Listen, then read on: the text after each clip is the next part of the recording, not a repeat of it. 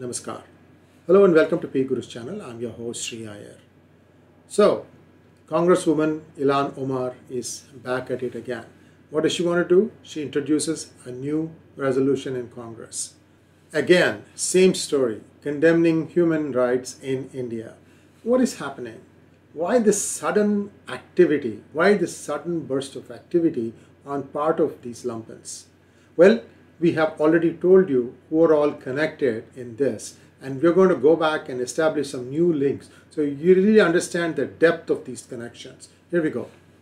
This resolution is directly derived from the 2022 USCIRF report, wherein it has cited India as a country of particular concern.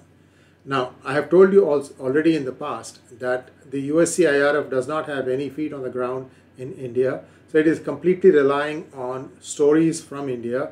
We have told you that there were 58 references in this 3-page article or the 3-page section on India, and not one of them has anything other than the left, the extreme left, and the completely lost in the left kind of press of India. There is a big lobby that is doing that because they've been peddling this for 70 plus years. It's not going to go away in 1 or 2 days. So this is what they have based their complete report on, and based on that, their representative in the Congress, the rabble-rouser Ilhan Omar, followed by the cheerleader Rashida Tlaib, everybody has sponsored it. This is a question, this is actually a crossroads for Hindu American congresswomen and men in Congress. Is Pramila Jayapal, Ro Khanna, Raja Krishnamurthy, Ami Bera, I don't know who else.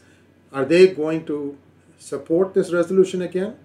That means whatever little Hindu vote that they were banking on in the 2022 election, I can see that going up in smoke. This time we are not going to leave you alone.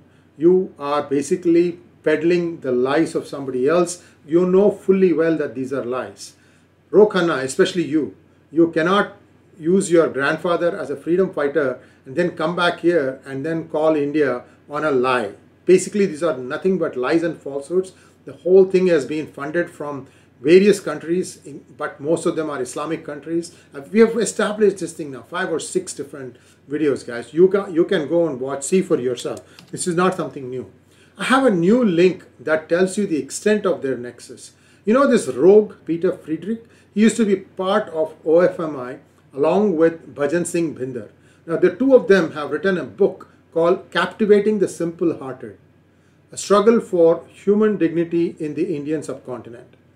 These guys are, experts. Bhajan Binder is from Malaysia, and Peter Friedrich, I don't know if he ever even went to India.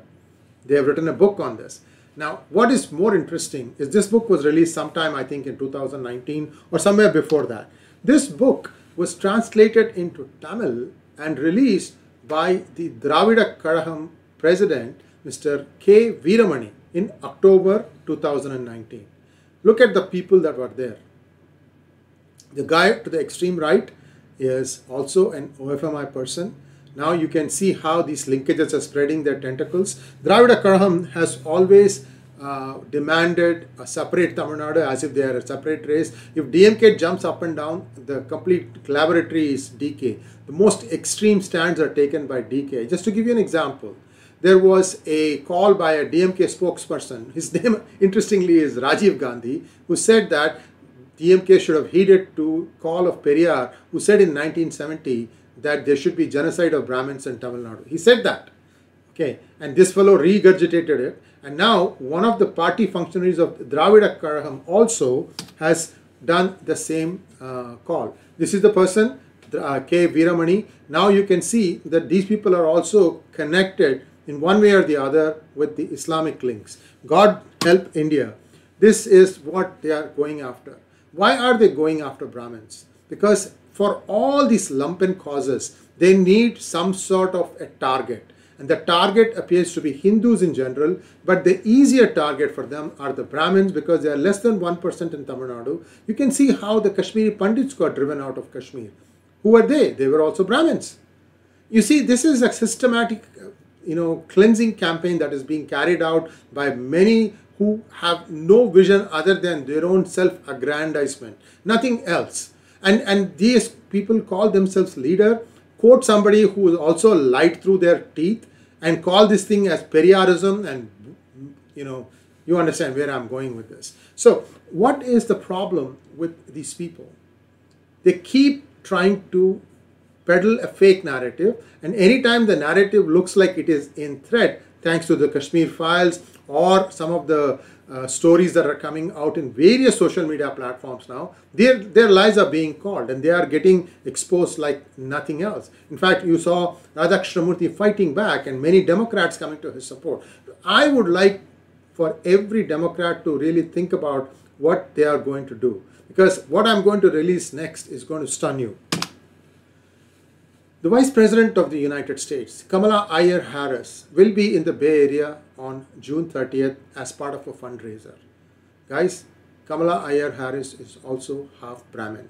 So, in other words, all of you Democrats will be voting to kill one of your own. Think about that.